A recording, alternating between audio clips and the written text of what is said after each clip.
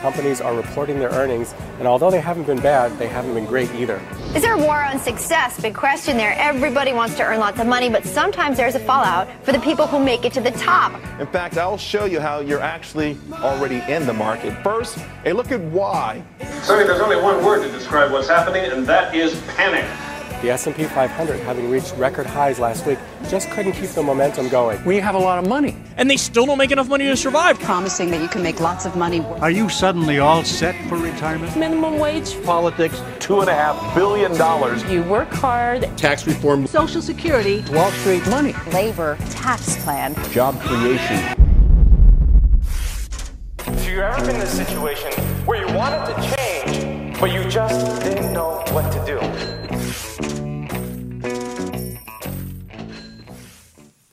Pink Floyd in my head all night long. Yeah. It's one of those songs, it's like the worm that doesn't stop. Question, you ever make a decision, even a good one, I'm not even talking bad, you ever make a decision that had an unintended consequence with it that you didn't realize when you made the decision? You ever done that? You ever made a financial decision thinking it was the right decision, but it had an unintended consequence that came with it? Anybody ever done that one?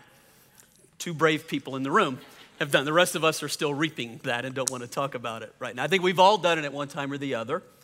You start out with the right intention towards something. You don't think your way all the way through it. I think I was in 7th grade. I was trying to remember 7th or 8th grade. Now, remember, this was back before coal had turned into diamonds, so it was a long time ago when this was going on. But I think I was in 7th or 8th grade when my science teacher first talked about Newton's 3 laws of motion. And if you quiz me right now and say, what were the 3? I could give you 2. I don't remember the 3rd, but the 3rd one was simply this. For every action, there's an equal and opposite reaction. Meaning for every decision you make, there's at times, unknown or unintended consequence that comes with the decision. So that even when you make it with the best of intentions, there can be a side of something that happens that you don't realize, sometimes for years. So let me back up to the beginning of our church 19 years ago. It's 1998. We plant the church, and there were several things that I wanted our church to be known for, to look like, to feel like.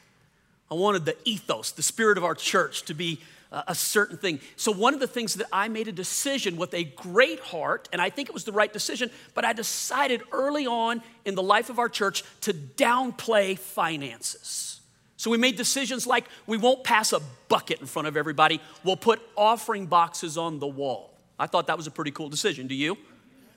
When we do the offering, we don't stand up and, I don't know if you've ever been to the church that has 2 messages. The offering message that's about 15 minutes, and then the offering, and then the real message that comes. But every week it's like that. And I just decided we will not do that. I made the decision early on that God would be our source and that people wouldn't be our source, so we wouldn't stand up and try to twist people. We'll just go to God. So with the right heart, with the right decision, and I still believe to this day, it was the right thing to do, but there was an unintended consequence. Let me tell you what it is. The Bible has a lot to say about money. Jesus taught about money. But when you make the conscious decision to downplay it, what you're saying is, I'm going to take a subject that the Bible speaks about out of play. So that when you do then talk about it, what people feel like is, God, how weird for our pastor to bring up money. Listen, only one person is chuckling right now. People think, God, how can our pastor, we don't do this at our church. And that's an unintended consequence that should never happen, because I'll say it this way and see if you could agree with this. When you get money right, there's nothing like it. But when you get money wrong, there's nothing like it. True or not? Do you know the number one reason people divorce is financial issues? Now, they may say to you it's because we don't get along and we fight with each other and we don't feel love towards each other. But when you trace it back, most of the time, it'll be over issues that people just simply can't communicate over, that they see differently over, that they don't understand what God has for us, and you can have unintended consequences all of a sudden. I'll be honest with you. I mean, like totally vulnerable. Like every time I teach on it, and in 19 years, I've taught on it on one hand. That's how much I've downplayed it. even now when I go to teach about it, there's a reticence. It's like the enemy found a thing in me with an unintended consequence where he wants to just like, don't do this. And I feel so reticent to teach about something that the Bible teaches a lot about. You know why it's important for you? Because when you get it right, there's nothing like it. But when you get it wrong, there's nothing like it. And when you get it wrong, the enemy uses that as a dividing place in your life. Pounds on you. Usually when I do a beginning message in a series, it's really wide. So I'll just tell you right now, it's a short series, 3 weeks. I think you can tolerate for 3 weeks. I think you'll like it, but tonight, this weekend, it's just really, really wide. I put in my notes, let me talk about what's changed in 19 years that leads me to the idea of talking about this. Culture has changed in 19 years. 19 years ago, when we started the church, I came from a church that did church Sunday morning, Sunday night, and Wednesday. Do you guys remember those days? Some of you? And so Chris and I, when we started the church, all of our children were young. I mean, between the ages of like 4 and 13, we had 5 of them. And we knew how much it took to do church that many times a week, plus try to raise a family, plus take care of everything else. So we made this conscious decision, we're gonna do it one time on the weekend, do it really well, and just bless people with the idea of, hey, come once a week. Let me try it over here. Come once a week. So like 19 years ago, to go to church once a week was like such a blessing. Here's what's changed in 19 years. When people today in our culture say, I go to your church, for most people that means I go twice a month. 19 years ago, it meant I go 3 times a week, 4 times a month. We shortened it to 4 times a month, and now today, 2 to 3 times. And it's a direct reflection of how much competition there is for time. Not people's hearts for God, but how much competition there is for time. And then it's a direct reflection of how our time gets divided. And when our time gets divided, it divides how we spend our time and how we spend our money. I think what I would teach next week a little bit on is the law of the first. I'll just give this away real quick. We all have a law of the first in our life. If you're a believer, God wants to be the first in your life. And if you're a believer here this weekend, I mean, you got yourself like pulled away from such a beautiful day. And where was this 1 week ago at Life Day, by the way?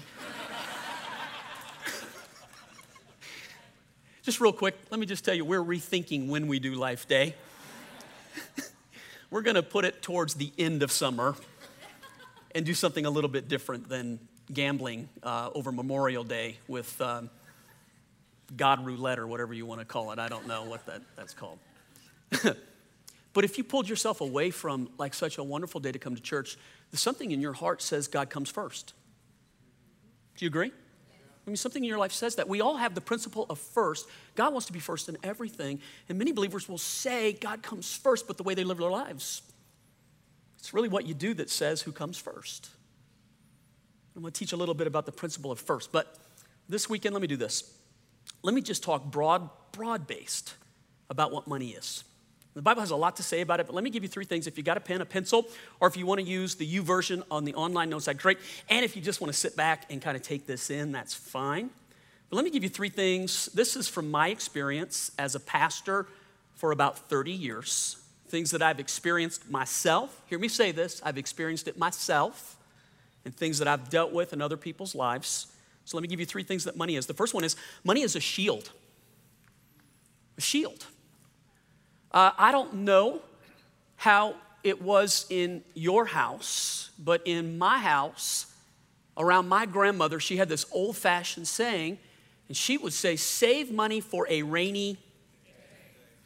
You must have had the same grandmother. Save money for a rainy day.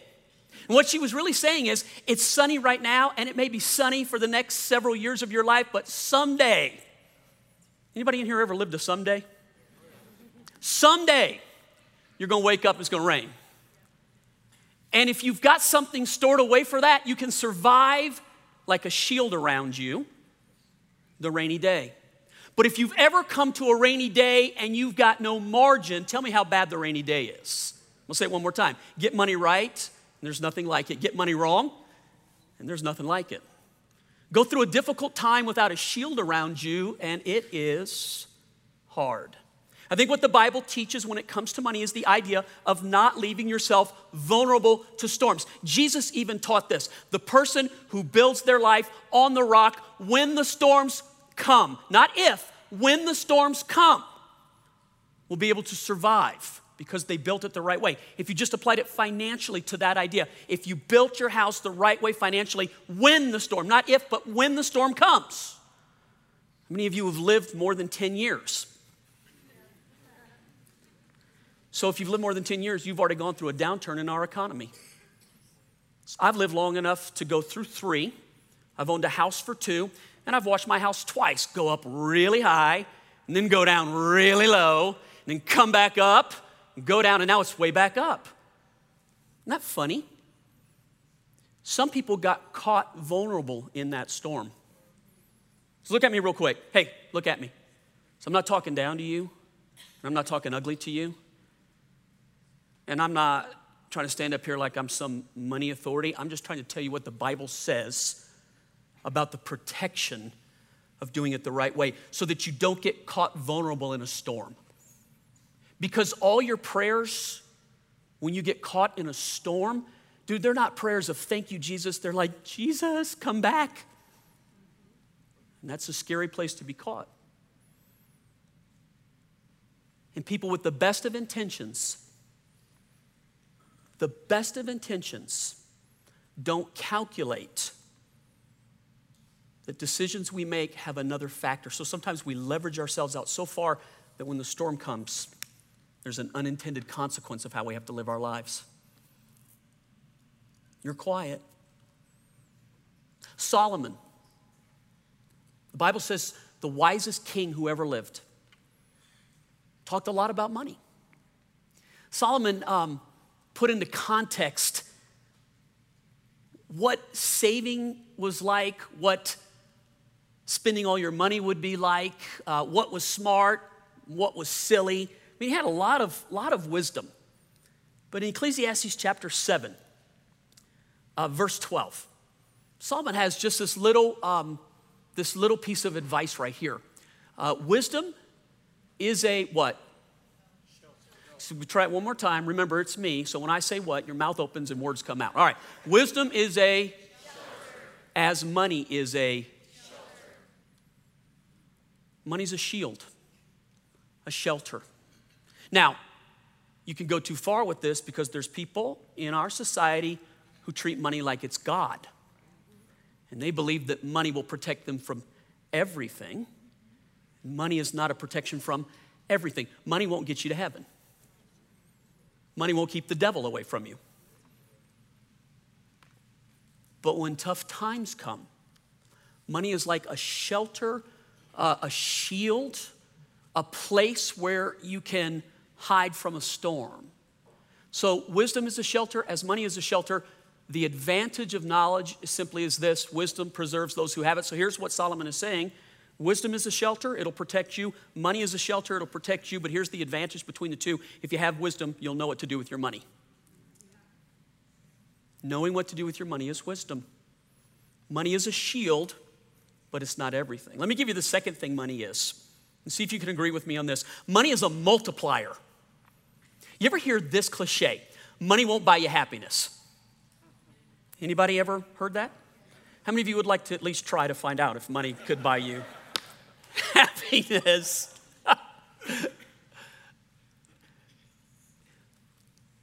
When I say money is a multiplier, here's the way that this is just my experience in life.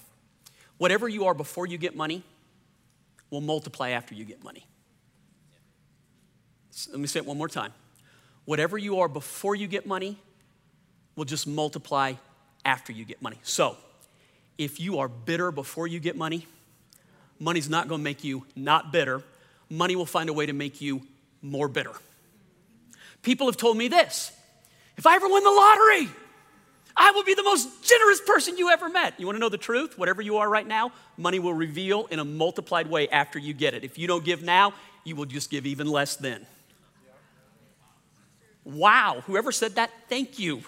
So I'm up here working hard, man, and this is true right now. What I'm saying is true.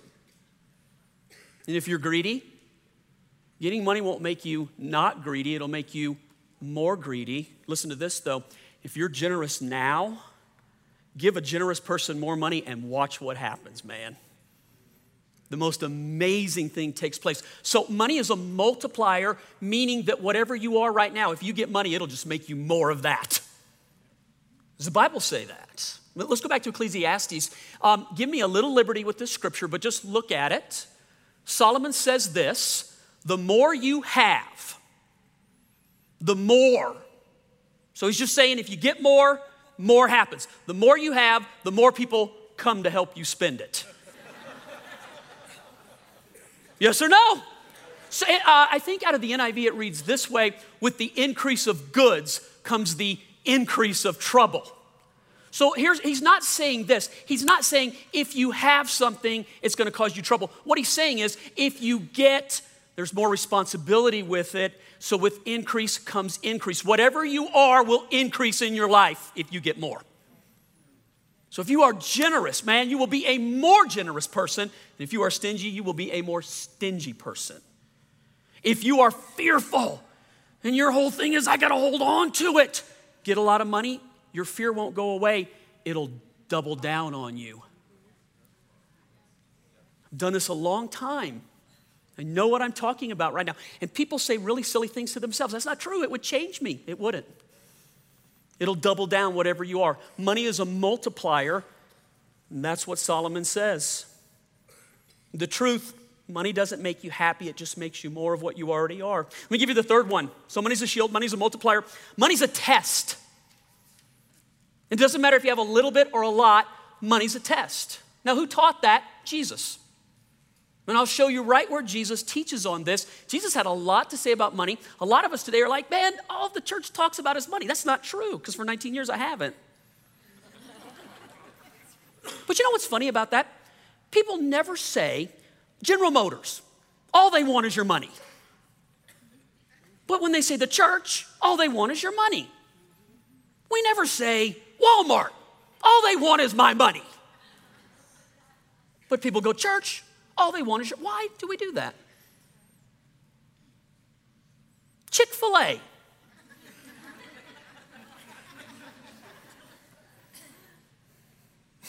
They can have my money because I love Chick-fil-A. All right. Anybody else love Chick-fil-A? Man, I love Chick-fil-A.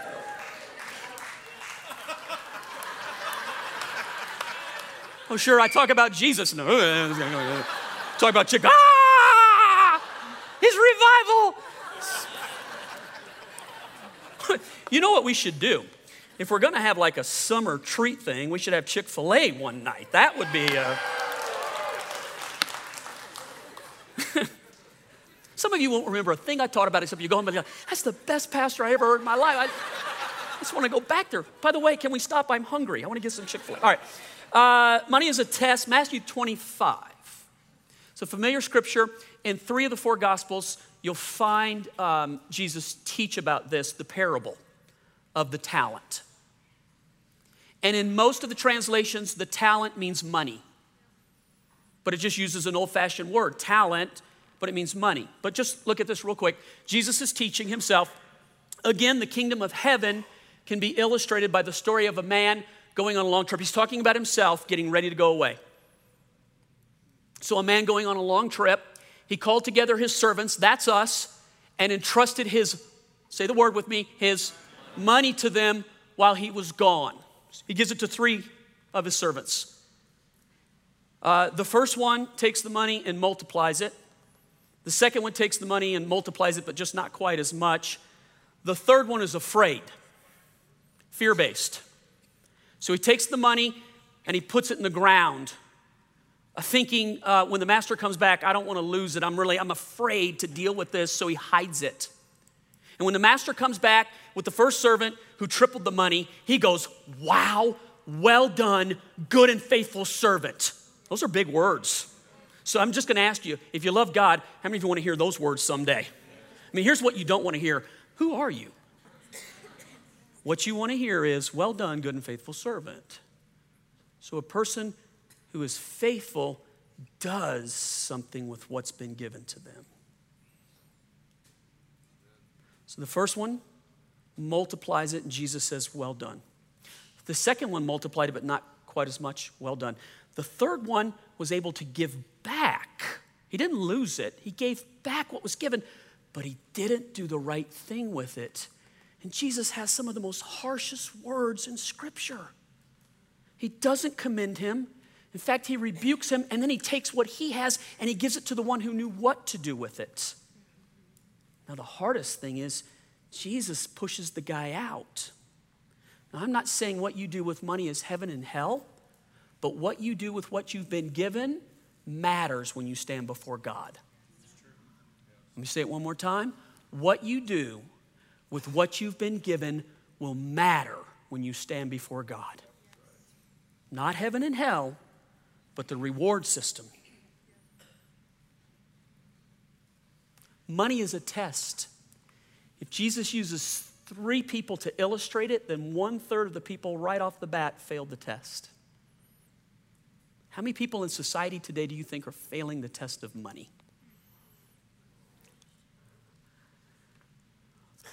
A lot. Our area. Let's talk about our area, where we live, where we minister, where our children go to school, where we hang out with each other, where we work, our area. Here's the way that I would say it. A higher level of income, but it's so leveraged out that there's a lower level of actual wealth. So people have so much, but they're so leveraged with what they have that messages like this scare them, bothers them. Because people think you're putting one more thing on me. I will ask you for nothing. Get money right, and there's nothing like it. Get money wrong, there's nothing like it. I've been on both sides, man. You don't have to have a lot to get it right. You just don't need to be so leveraged that you can't do something with what you have.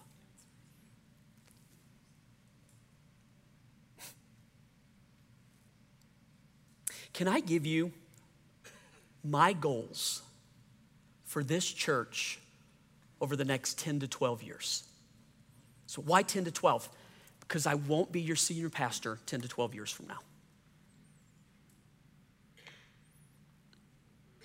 I hope I'm around. I hope I'm fed here. But I know what the Lord has put in my heart. And I know that there's another generation that has to take it into the future. And I don't want you to be shocked in 10 years. We're going to prepare for it as we go forward. Now, here's why I'm going to verbally tell you what they are, and this is why it's important. When it comes to financial goals, when you write them down, you automatically increase the possibility by 80%. Most people have a picture in their head, but they never articulate it. Here's the truth. If you never aim at anything, you'll hit it 100% of the time. So I'm like, what? I'm doing 100%? What? My goals for JFC in the next 12 years. I want our church to be debt-free. Listen to me for a minute. It's not a fundraiser. I don't have a card to pass out. No one's coming to your house. But the place this church needs to be left when I leave, I want it debt-free. I want it unleveraged. I want it unencumbered. I want it in a position, man, where when it's done, the house is paid for. Here's what I'm working for at my house right now. We're not moving. We've decided to stay in our place. We're resisting all the temptation. And I'm not saying it's wrong if you're moving. For us, we're resisting all the temptation because I'm very close to having it paid off right now. And I want to have my house paid off, man. I want my house paid off.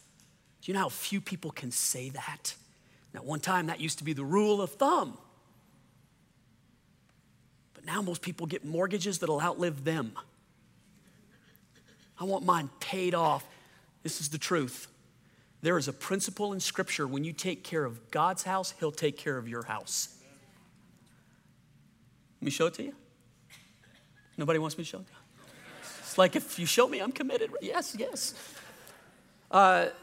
Haggai. The Lord sent this message through the prophet Haggai. Why are you living in luxurious houses while my house lies in ruins? This is what the Lord of Heaven's armies says. Look at what's happening to you. You've planted so much, but you harvest so little. You've planted much, but you harvest little. You eat, and you're never satisfied. Man, you get so much stuff, and you got to have more because what you have is not satisfying to you. And you drink, but you're thirsty, and you put on clothes, but you can't keep warm, and your wages disappear through your pants like you were putting it into pockets that have holes. That ever happened to you? It's like, man, I put it, it's gone. Where'd it go? You okay? My name's John, I'm your pastor, I love you.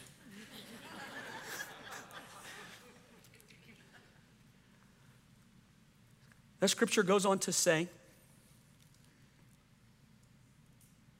test me and trust me in this. Do this and watch what I'll do for you. And sometimes we set our own goals of like, here's what I need to do in my life before I can answer anything that God says. And here's what God says, do this for me and watch what I'll do for you. It's the law of the first. We all live the law of the first. Every one of us lives the law of the first.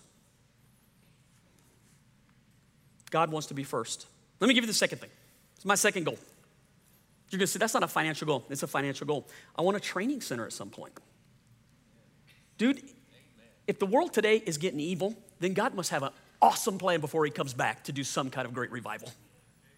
I believe we stand poised on the verge of maybe the greatest revival mankind has ever seen.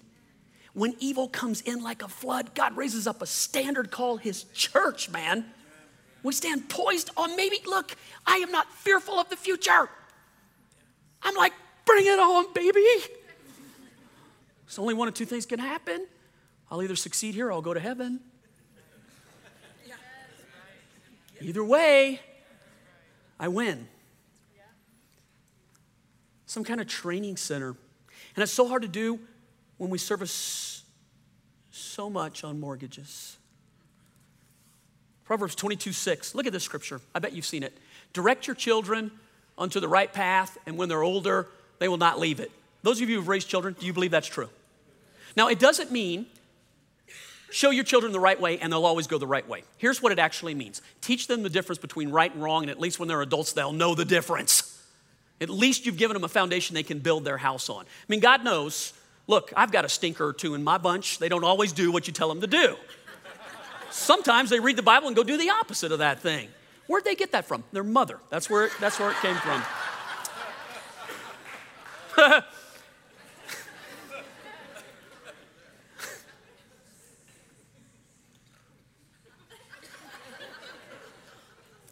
In a bigger sense of the word, training people in the ways of God is the smartest thing any church can do to set itself up for the future.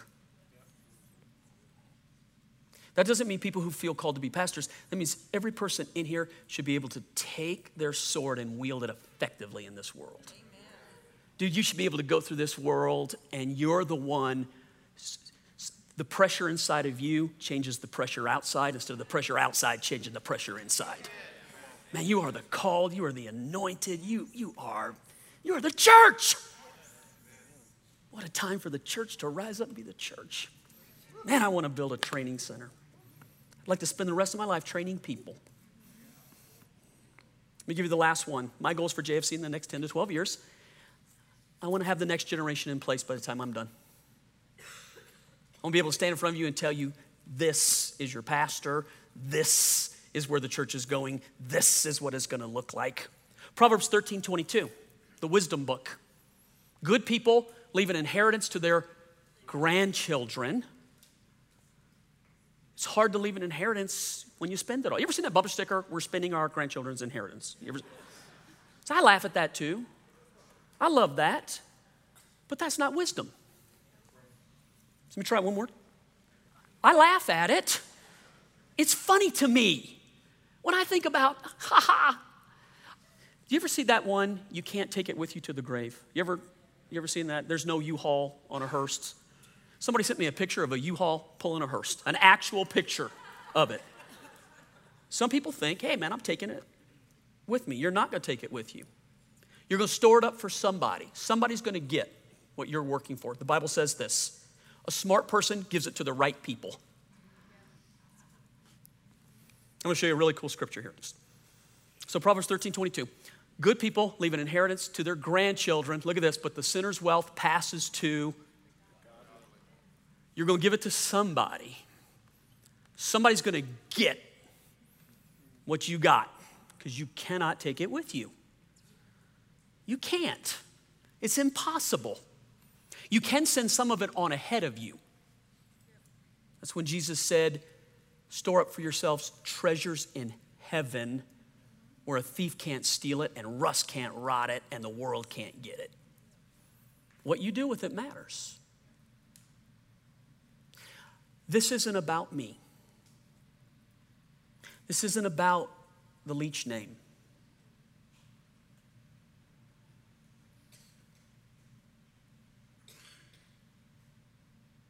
This is about a king and a kingdom, a God who's worthy. Until he comes back, this isn't to prop up, man, we like our past. This is about Jesus. And so when I stand before him, I want to be able to say it wasn't about me or us. It was about you. And what we did with it was to preserve it so that you could use it long past us. You know what? Some of you will go with me. But some of you will be here for years to come.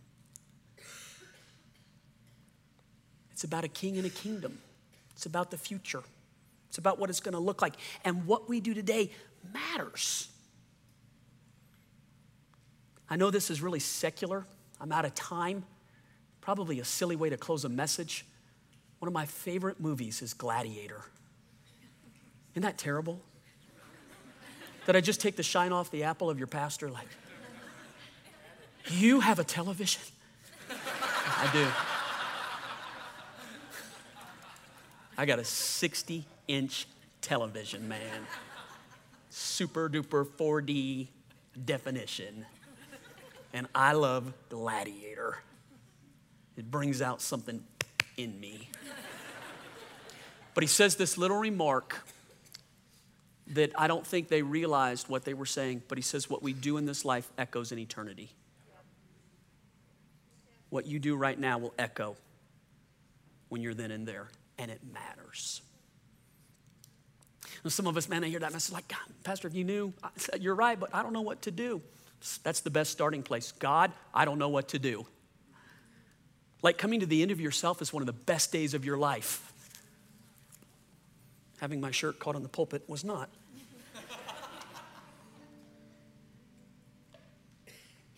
I'm just going to pray over you. And then I'll just pray over our offering. The place to always start is just telling God, here I am. I want to be obedient. I want to do what you want me to do. I want to follow you.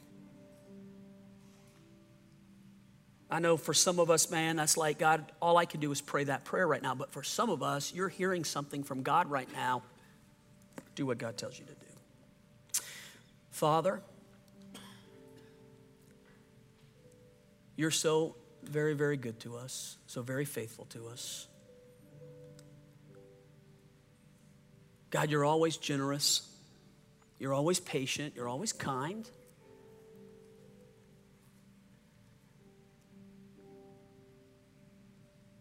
Your love endures forever. Your kindness and your mercy are from generation to generation.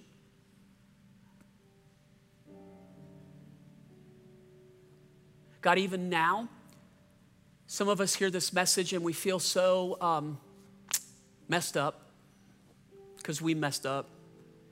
And so the message is just one of those, we want to heave it to the side, like anything but that. And the Lord doesn't want you to feel bad, and He doesn't want you to feel guilty, and He doesn't want you to feel condemned. But if you've been at a place where you just simply, just like I said, man, when it's wrong, there's nothing like it. You know. Here's what God wants. He wants you to repent. He wants you to say, God, help me. God, I've got to change. God, it's not supposed to be this way. The next couple weeks, I'll talk about what you can do to make change. I've had to do it. But the place of humility, like a metal to magnet, God hears the prayers of the humble. When we reject counsel and wisdom, it puts us in such a bad place. If this weekend you find yourself in a place where you're just like, I just don't even want to deal with it because it's so bad. Friend, here's what I want you to do. Just tell God, it's so bad I don't know what to do. Help me. God, have mercy on me. Have mercy on us. God, forgive. And God, restore. Every weekend we say the same thing. This church exists to help people discover and recover the promises of God. God is not only doing something for the first time, but He does it again and again in our lives because He's so merciful to us. God, be merciful again. Perhaps you hear this message right now and the Holy Spirit says to you, you're in a position to hear what my heart is saying. Not John's heart, God's heart. If you hear the Holy Spirit, don't harden yourself. If something I've said tonight speaks to you, jump on it, man. Do what God tells you to do. You'll never regret it. The enemy will try 15 ways to talk you out of it. But the reward of hearing the Lord say to you, well done. You'll thank me someday. You'll thank me that I taught this message.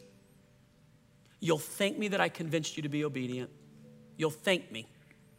Because to hear the words, well done, good and faithful servant, is the right thing.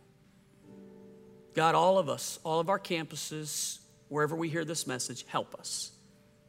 And I pray it in Jesus' name. Amen. Amen. There's 3 ways you can give at JFC. You can do it online, you can do it in person, and you can do it in a repetitive way through our website. Man, I would encourage you in one of those ways, be a giver. Watch what God does in your life. Thanks for listening to me.